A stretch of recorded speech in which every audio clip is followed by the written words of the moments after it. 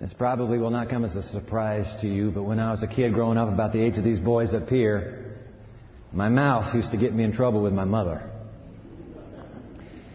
My mother adopted a form of torture that is not even exercised today in Guantanamo Bay as a response.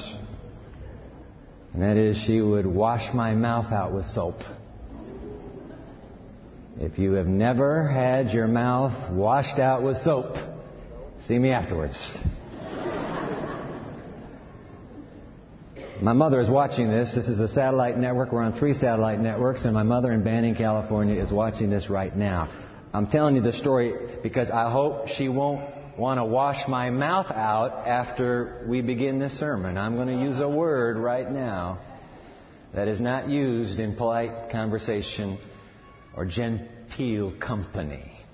It's a very strong word, and we find it in a sentence making a very strong point. The sentence belongs to E.W. Maunder. In it, he refers to what he calls the bastard science. That was the word. According to the dictionary, bastard describes, and I'm quoting now, any irregular, inferior, illegitimate, or counterfeit thing, end quote. So a bastard science would be an illegitimate or counterfeit, a fake science. And what would that be? Well, E.W.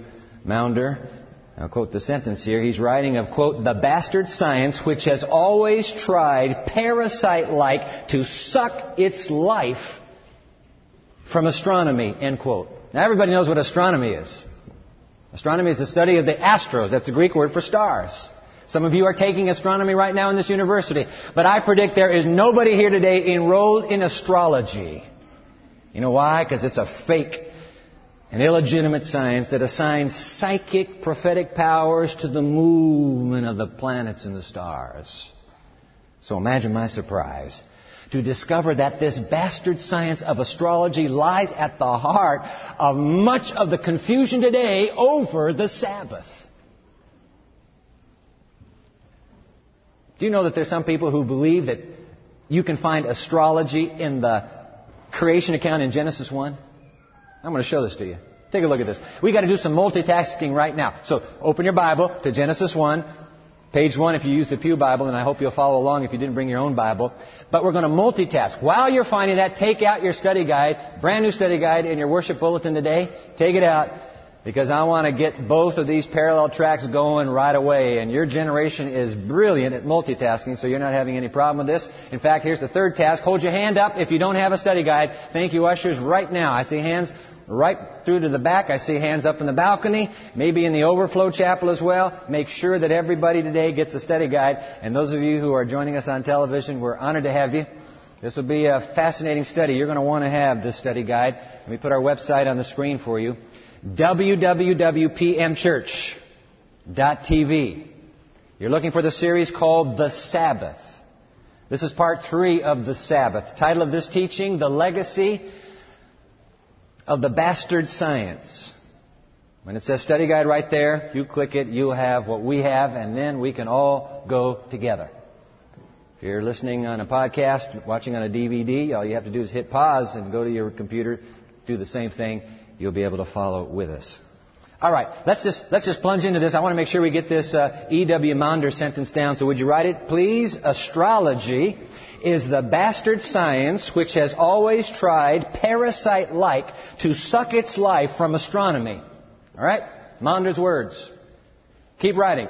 Astrology lies at the heart of the confusion today over the Sabbath.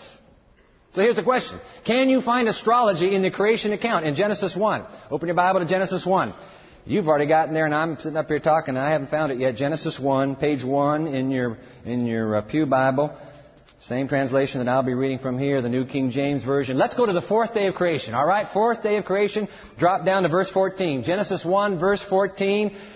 Then God said, day 4 of creation, let there be lights in the firmament of the heavens to divide the day from the night, and let them be for signs and seasons and for days and years, and let them be for lights in the firmament of the heavens to give light on the earth, and boom, it was so. Verse 16. Then God made 2 great lights, The greater light to rule the day and the lesser light to rule the night. He made also the stars. Verse 17, God set them in the firmament of the heavens to give light on the earth and to rule over the day and over the night and to divide the light from the darkness. And God saw that it was good. Finally, verse 19, so the evening and the morning were the fourth day. Now, astrologers have tried to justify their divination of the celestial bodies by the phrase there in verse 14, these shall be for signs and seasons. They say that's astrological signs. Are you serious? Let me disabuse you of that notion by showing you that quite to the contrary, what we have just read is a polemic against astrology. Watch this. Moses, who's writing. Please note, in fact, jot this down. God carefully avoids naming. Did you catch this? God carefully avoids naming the two most prominent celestial bodies to earth. That would be the sun and the moon. Is the word sun bad word? You get your mouth washed out? No, the moon isn't either. All the way, you'll find them all the way through the Bible. But here in the initial, in the beginning, Moses refers to them as the greater light that rules the day and the lesser light that rules the night. No sun, no moon. Why? Because Moses has been schooled in Egypt. And Moses knows that in Egypt they worship the sun god Ra. And Pharaoh is the son of the sun god. Pharaoh is the son of the incarnate son of the sun god. See? Moses says, no way. Clearly we have an overt attempt to make certain that you cannot read the deification of celestial bodies into Holy Scripture. Certainly not into the creation account. So they're simply called the greater light for the day, the lesser light for the night. By the way, if you're not clear there, please note, God does not tolerate the deification of celestial bodies, and you get that sense because of the very strong language He uses in Holy Scripture. I'm going to have you look this up. Go to the book of Isaiah. You're in Isaiah, and you need a page number here. That's page 416. That's page 492. 492, Isaiah 47. Isaiah 47. Isaiah 47. This is fascinating. Now, this is God speaking in Isaiah 47, and He's speaking, as you'll notice. We'll start in verse 1. That's not where I want to go. Go quickly to the end of the chapter, but just get the feel for it in verse 1. Isaiah 47, verse 1, God is speaking. Come down and sit in the dust, O virgin daughter of Babylon. So let's be clear. This is a judgment against Babylon. Virgin daughter of Babylon, you sit in the dust. Sit on the ground without a throne, O daughter of the Chaldeans, for you shall no more be called tender and delicate. God is saying, hey, listen, Babylon, listen to me. Read my lips. You are under judgment now. By the way, because Isaiah 47 is a judgment against Babylon, you'll come to Babylon in the Apocalypse, Revelation chapter 18, and it heavily borrows the language of Isaiah 47. There's another Babylon at the end of time. But this is the ancient Babylon that God is speaking to through Isaiah. Go down to the end. Go down to verse 12, near the end of the chapter. God's still speaking to Babylon. Stand now with your enchantments and the multitude of your sorceries. See, the Babylon has always been the seat of the occult. Sorceries. And the multitude of your sorceries in which you have labored from your youth. Perhaps you'll be able to profit. Perhaps you'll be able to prevail. Maybe your witchcraft will get you out of this bind now. In fact, God says, I have another suggestion for you. Verse 13. You are wearied in the multitude of your counsels. You've been going everywhere for counsel. Let now the astrologers, the stargazers, and the monthly prognosticators, those who study which house is the moon in, which house is the moon in, the monthly prognosticators, let them stand up and save you from what shall come upon you. Behold, your astrologers shall be as stubble, and the fire shall burn them. There is no question, ladies and gentlemen, and jot this down, unequivocally, it is strong language here by which God condemns astrolatry. That is the human worship of celestial bodies. God says, nope, cannot do it. Although, truth be known, there's been somebody from the very beginning of earth time who's been drawn like a moth to the flame. You ever seen a moth go to a flame? It's not smart enough. Stay away. Like a moth to the flame, from the beginning, he has been drawn to the sun. To the sun. He's big on the sun. There's some mysterious attraction for him. Go to chapter 14 here in Isaiah, since we're there. Isaiah 14. Who is this somebody who from the beginning has been drawn to the sun? Isaiah 14, this would be page 469. Isaiah 14, verse 12. God is speaking to this being now. Who's this being? How are you fallen from heaven, O Lucifer, son of the morning? How are you cut down to the ground, you who weaken the nations? Verse 13, for you have said in your heart, I will ascend into heaven. Notice the astrological language here. I will ascend to heaven. I will exalt my throne above the stars of God. I will also sit on the mount of the congregation on the farthest sides of the north. Verse 14, I will ascend above the heights of the clouds. I'm going up there. I will be like the Most High. Somebody has a fascination with the sun, like a moth to the flame. And by the way, did you know this? Lucifer is not in the Bible. You can't find that name anywhere. That's not a Hebrew name. That's no name. That's from the Latin Vulgate. The actual Hebrew reads right here, How art thou fallen from heaven, O Lucifer? The Hebrew reads, O shining one, which would be Leilel, son of the dawn, Ben Shachar. There is no Lucifer. Lucifer is Latin and it means light bearer. Kind of close. But that little Latinized mistake is how we got the name Lucifer. The New American Standard Bible, jot this down, it translates that light, O Lucifer, son of the morning, this way. O star of the morning. That's what the Hebrew Hallel means. O star of the morning, son of the dawn. But isn't it amazing, ladies and gentlemen? Those are the titles. That is really the title for Christ in the New Testament. That belongs to Jesus. Watch this. 2 Peter chapter 1, verse 19. Jot it down. Until the day dawns and the morning star rises in your heart. Now, how can a star... What is there in my heart that would rise? Look at this. Revelation chapter 22. Let's put it on the screen, please. Verse 16. I, Jesus, am the bright morning star. Isn't that amazing? By the way, I got to just hit the pause button here. Isn't that beautiful news about Christ being the morning star? There are times when it seems in your life that you are stuck in night forever. Jesus says, that's okay. Even in the darkest night, I appear. Do you know that Venus, the morning star, is 7 times brighter than the brightest fixed star in our heavens? And that would be Sirius. Venus is 7 times brighter. And Jesus says, I'll be that bright light in your dark night. And I will carry you all the way to the morning one day. Don't you give up. The night is not forever. I'm the morning star. Oh, that's beautiful. But isn't it something how Lucifer is called the morning star? Leading some scholars to conclude, and you and I would certainly concur, write this down. This Lucifer, whoever he is, and you and I already know who he is. This Lucifer is clearly portrayed as a being who once occupied a high and exalted state in heaven next to Christ himself. Whoever he is, he's way up there. It's no wonder he was susceptible to the delusion of pride. I could be God. I. And you know what? Every time Dwight gets stuck on that same solitary vowel. By the way, the letter I is the middle letter to Lucifer's name. I quickly checked my name to make sure it wasn't the middle. It's not, because there are only 6 letters in my name, so thank you. Those of you that are named Tim, it's the middle of your name. Or if you have the name Anita, it would be the middle of your name, too. Anyway, every time I get stuck, because it doesn't matter my name, every time I get stuck on that solitary vowel, that first person pronoun, I am just like Lucifer. I am tempted to deify myself and assert myself just like Lucifer. Robert Odom, in this amazing bit of research he did in his book entitled Sunday in Roman Paganism. This is fascinating. He suggests that star of the morning, that Lucifer is, star of the morning, actually can also refer to the greater light that rules the day. Because what's the star we have all day long? The star that we have is the sun, isn't it? Now, jot this down. This is in your study guide.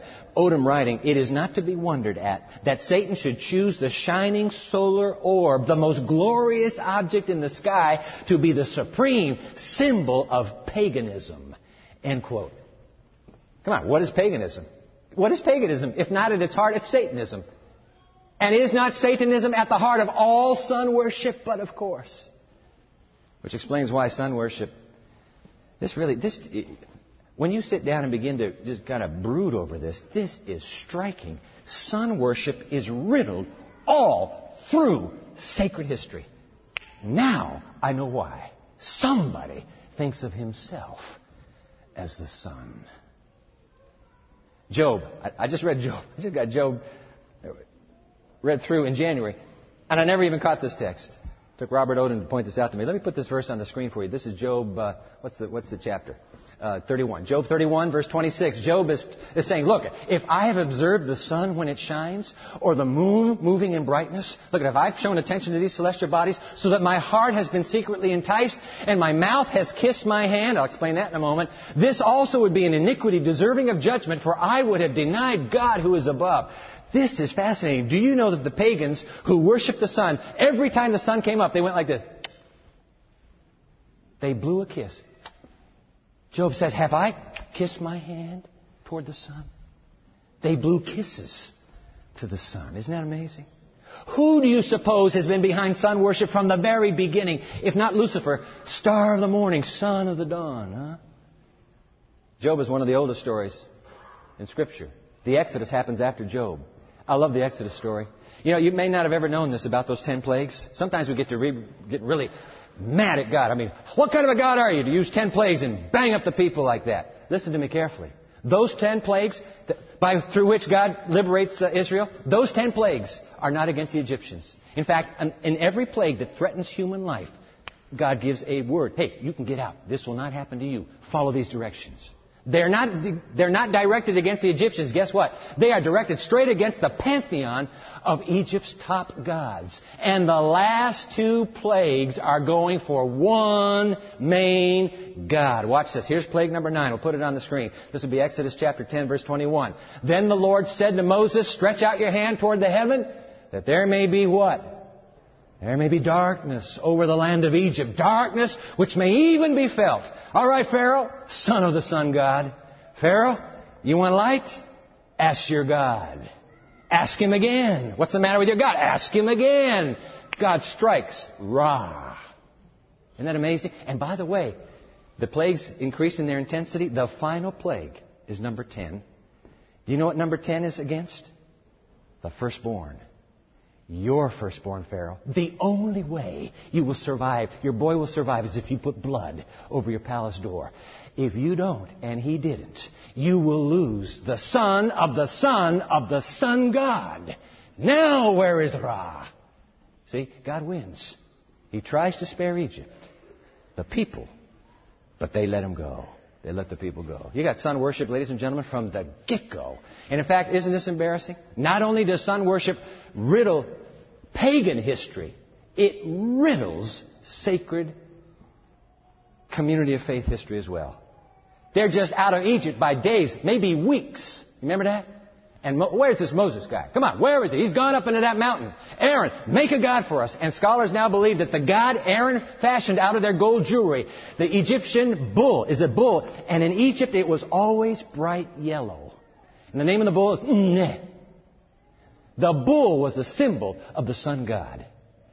Isn't that amazing? The children of the Most High God are dancing to the music of the sun god. Boy, I'd hate for that to happen again, wouldn't you? I'd hate for that to happen again. To get confused who our God is, even in the way we worship. Yeah, you have sun worship all the way through. And by the way, just before they go into the promised land, no, don't put this up yet. Just before they go into the promised land, you remember Balaam? Does that name ring a bell, Balaam? The false prophet, the true, but then the turned false prophet. You remember he sent those pretty little Moabitess girls into the camp? They infiltrated the camp. They were all cult prostitutes for Baal worship, which is the worship of the sun god. And Israel, it says there in Numbers 25 verse 4, Israel bows down just before the promised land and worships the sun god. You can't believe it. Ladies and gentlemen, it's everywhere. And by the way, the top 1,000 leaders who are stricken into judgment, you know what the instructions are? String them up and make sure the sun is shining on their bodies. There's deep irony. You have a battle from the beginning, from the fall of the human race. The one who says, I am the sun, and the God who says, I made the sun. You have an intense battle all the way through. You get to the books of the Judges and the Kings, and it's all over again. And I'm going to skip all the stories and end with one last story. And that's the one about a pagan princess. She was rather pretty, from what I hear. And Ahab, the king of the true Israel, fell in love with Jezebel. And when he married her, be careful, gentlemen, whom you marry. Be careful whom you marry. She brings with her a lot of baggage. By the way, let me flip that around just because this is a different age. Be careful, ladies, who you marry. Got more amens from the ladies. Look at that. Be very careful, because you bring your family's baggage with you. And Jezebel was from the cult of Baal. And she got the whole nation of Israel to be caught up in astolatry. Worship of the celestial bodies. And then you remember the day when that, I love this guy. Isn't he something? Bushy-bearded, leather-clad, comes slapping into the throne room of King Ahab, and he points his prophetic finger at Ahab, and he says, you want the sun? You love the sun, don't you? I'm going to give you 3.5 years of nothing but sun, not a drop of water, until this place is a crisp dust bowl, until you hear from me again. And Elijah's gone, and boom! Baal can't do a thing for 3.5 years. And then there is that heart-stopping showdown. 850 priests of the sun god and one lonely prophet of the Creator God. Hey, listen, guys, doesn't matter the numbers. If you're standing for Jesus, you just stand as one. Because 1 plus Jesus, you know the old line, you win. You win. Elijah. All right, I want to just share one text. This is our last text we'll look up, Ezekiel. This is near the end of the Old Testament. Sun worship is still going on. You're not going to believe this text is in your Bible. Ezekiel chapter 8. You will not. Oh, did I leave out? Let me just put up here Deuteronomy chapter 4, verse 19. Thank you, Mezzanine, for going with us. Just before they went into the Promised Land, this is how serious God is about not getting involved in astrology. Watch this. This is God speaking. Just before the Promised Land. And take heed, lest you lift your eyes to heaven, and when you see the sun, the moon, and the stars, and all the host of heaven, be very careful now, lest you feel driven to worship them and serve them, which the Lord your God has given. I put them up there for all the peoples under the whole heaven as a heritage. They're there for your light, not your worship. So there's a strong word. But in spite of that strong word, here we are in Ezekiel 8. And if you need a page number, that would be page 561 in your Pew Bible. Look at this, Ezekiel 8, verse 15. Now, Ezekiel's already captive in Babylon, and God says, boy, you're not going to believe what's happening back at home. I'm going to give you a series of insights. This is one of those insights. This is a climaxing insight He's given as to what's going on in His hometown. Verse 15, then He, the Spirit of God, said to me, have you seen this, O Son of Man? Hey, turn again. I'm going to show you one thing that's even a greater abomination. Look at this. Verse 16. So he brought me into the inner court of the Lord's house. And there at the door of the temple of the Lord, between the porch and the altar, were about 25 men with their backs to the church of the Lord and their faces toward the east. And they were worshiping the sun toward the east. In the church, they're worshiping the sun. That's one of the heartbreaking lines of the Old Testament. They're worshiping the sun. Apparently, sun worship has that strong and magnetic an appeal. Even within the community of faith, we can be led to worship the sun. You say, hey, come on, Dwight, please. I mean, you start off talking about sun worship and astrology, and you said this has something to do with the Sabbath. I don't see the connection. Okay, here it comes right now. Enter now the 7-day week. You understand this, don't you? That the Hebrew record of creation is the oldest extant record we have for the origin of the septenary or 7-day week. It's the oldest record we have in all human literature. This is it. And from the creation account onward, did you know this? From creation all the way through the New Testament, the Hebrews never named their days. It's first day, second day, third day, fourth day, fifth day, sixth day, seventh day. Oh, seventh day would be the exception. The one day that God Himself named. They didn't name it. God says this seventh day, we're calling it the Sabbath. No other names. And that's why chiseled into the granite of the Decalogue were these words. You remember them, Exodus 20, the fourth commandment, remember the Sabbath day to keep it holy. 6 days you shall labor and do all your work, but the seventh day is the Sabbath. Proper name. This is my Sabbath, the Sabbath of the Lord your God. Why? For in 6 days the Lord made heaven and earth, the sea, and all that is in them, and rested on the seventh day. Therefore the Lord blessed the Sabbath day and hallowed it. End quote. Hey guys, listen. From our primeval beginnings, there has always been a sacred bond between the septenary cycle, the 7-day week, and the seventh day. They have been bound together, just like this. In the words of Robert Odom, get this down, this is something. It's in your study guide. The week of 7 days is not a natural division of time and is not related to the movements of any of the heavenly bodies. Oh, let's hit the pause button right there. Okay, let's do this.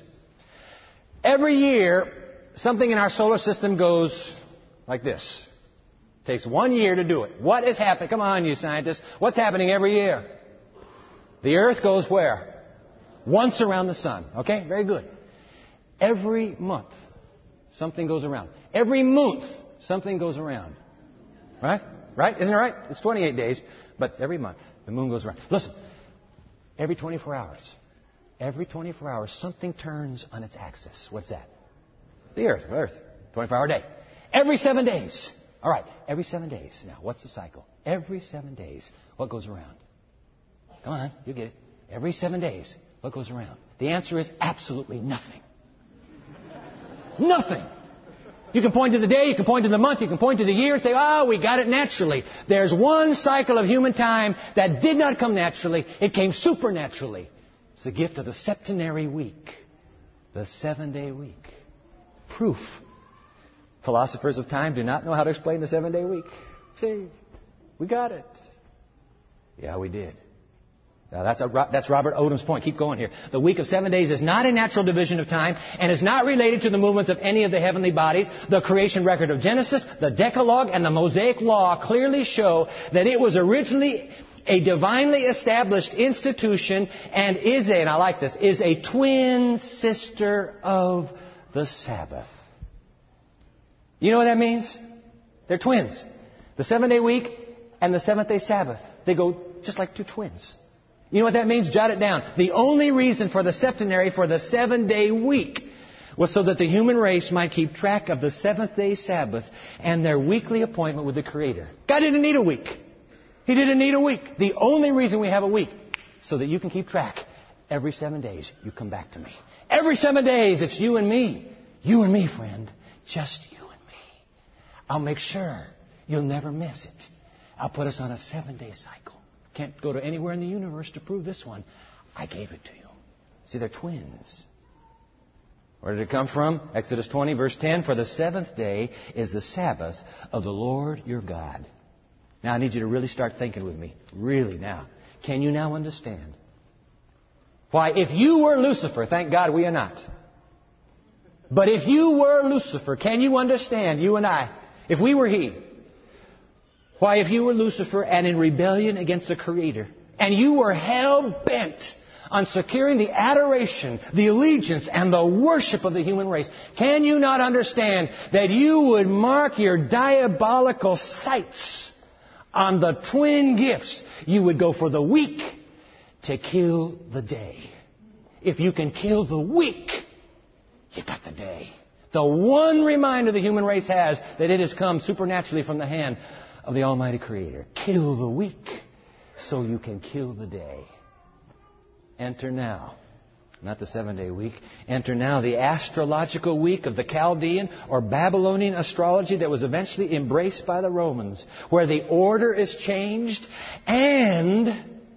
Hey, this would really throw them off. Instead of having a day that reminds you of the Creator, what if we took all 7 days and turned every day into a day of honor to another celestial God? We'll make the planetary gods the heroes of the 7 days. You'd have to be pretty brilliant and pretty desperate to secure the worship that belongs only to the Creator by coming up with a devilish strategy like that. So what do we have now? We have a new order. The order's been changed, and names have been inserted. The names of the 7 celestial bodies the ancients worship. Let's put them up. Day 1, Saturn Day. That was the first day. I'll show you in a moment how it got changed. But that was the order. Day 1, Saturn Day. Day 2, Sunday. Day 3, Moon Day. Day 4, Mars. You say, hey, it doesn't sound like Tuesday. Doesn't sound like Mars. Any English dictionary, you look up Tuesday, Wednesday, Thursday, and Friday, and you find out the Latin equivalent, and you will discover they are all named after gods. All of them after planetary gods. So you got Mars Day, day 4. Day 5, Mercury Day. Day 6, Jupiter Day. Day 7, Venus Day. Every day for another god. Won't have to worry about that creator around this here parts. The astrological week of the bastard science. Who do you suppose was the dark mind behind that creation? Whose agenda was it to obliterate the septenary reminder of the Creator of the heavens and the earth? Enter now, finally, the wily pagan Roman emperor named Constantine. You may have grown up believing that Constantine was some sort of hero. I did.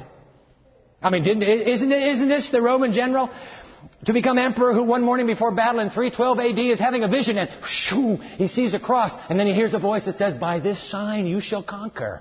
Yep, that's the same Constantine. Oh, by the way, a little bit of a revision of history, since we found out through Eusebius that actually that very morning when Constantine was praying and getting that vision, he was praying to the rising sun. He wasn't praying to the Most High God. Yeah, but wait a minute.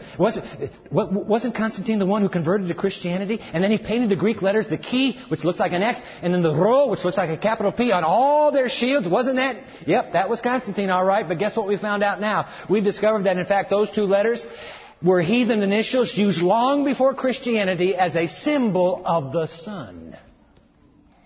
We've kind of gotten real excited about having Constantine as a Christian. Turns out he's a sun worshiper. You know what the family god of Constantine was? Apollo. You know who Apollo is? He is the form of the old Roman god Sol. You ever say solar for the sun? Sol, S-O-L. And all the Caesars worshipped the Sol. Constantine was a high priest for a solar religion, for the worship of the sun. Yeah, but come on, Pastor. Wasn't he the one that chaired the gathering of the bishops and the delegates of Christianity from across the far-flung empire as they gathered in that mighty church council, 325 AD, the Council of Nicaea? Yep, that's the same one. But guess what? While he's chairing that meeting, he is bearing upon himself the title Pontifex Maximus, the pagan title for Roman emperors, as the head of the cult of the invincible sun.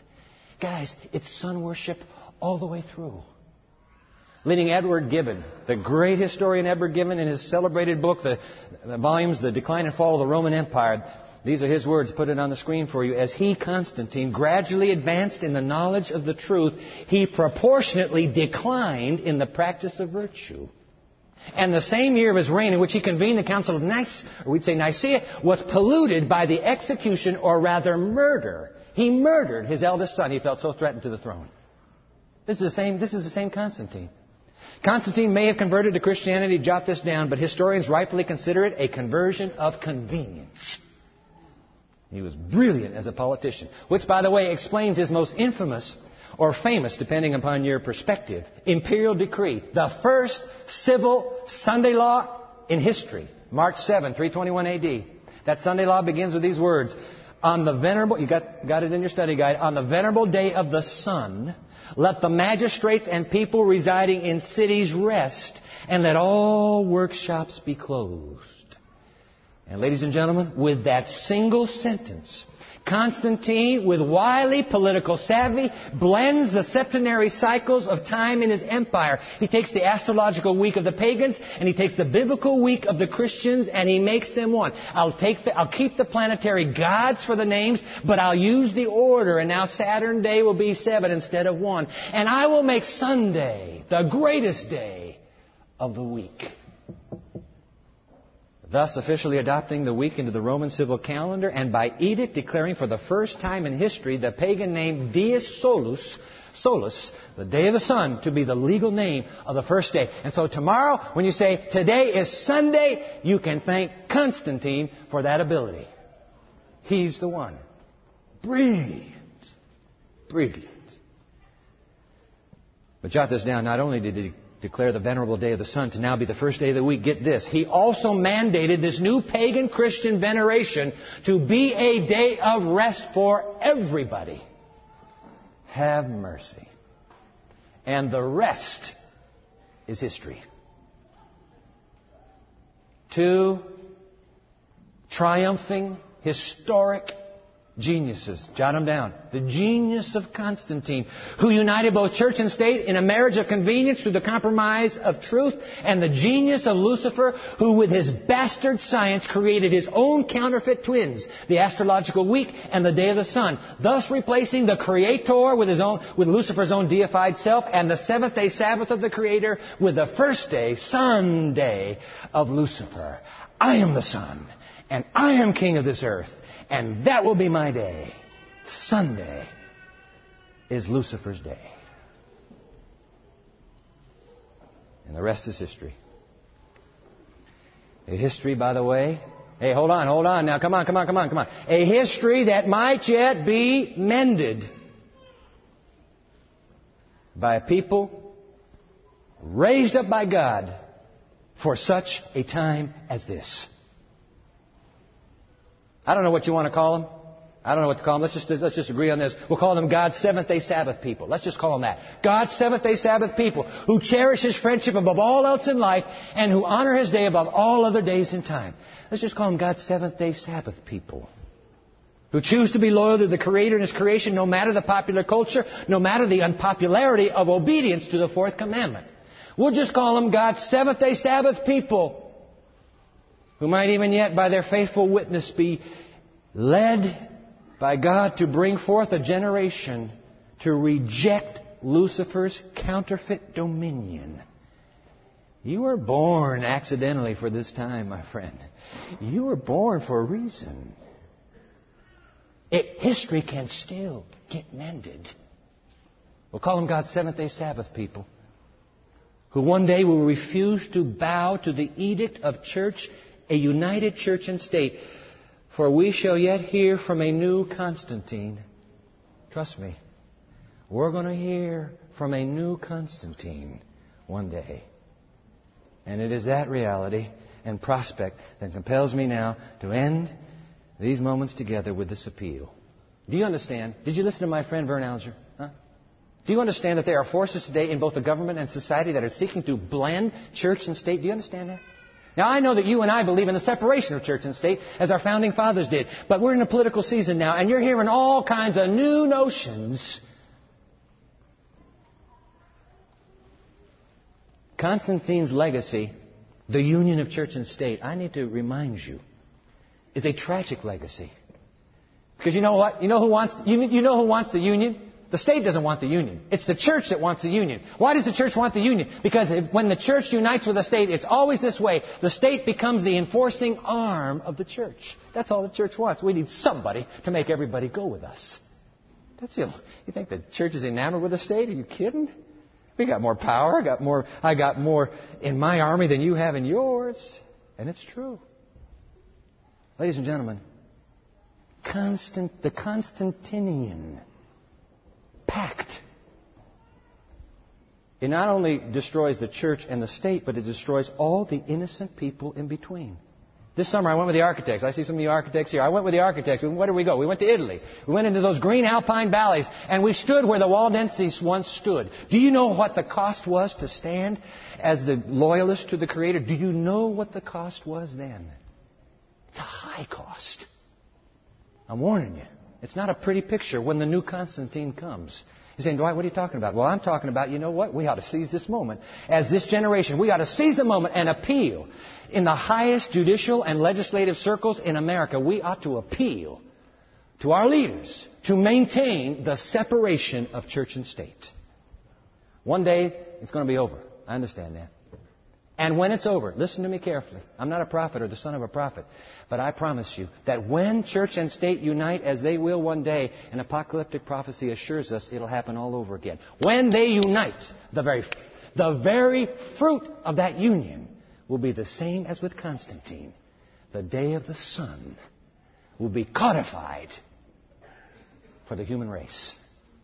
You just watch. It always happens in the history of Christendom when church and state unite.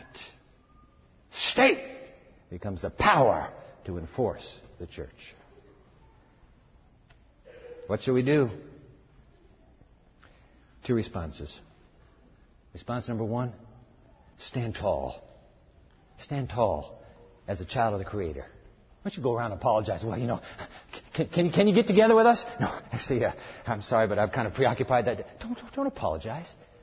See, I'm the child of the Creator, and no, I have that day. I have that day with another friend, my forever friend. You never apologize. Never, never, never apologize for standing up for the Creator. That's why you're here. He needed you for this hour. There's going to be a generation that will mend history, and you're part of it.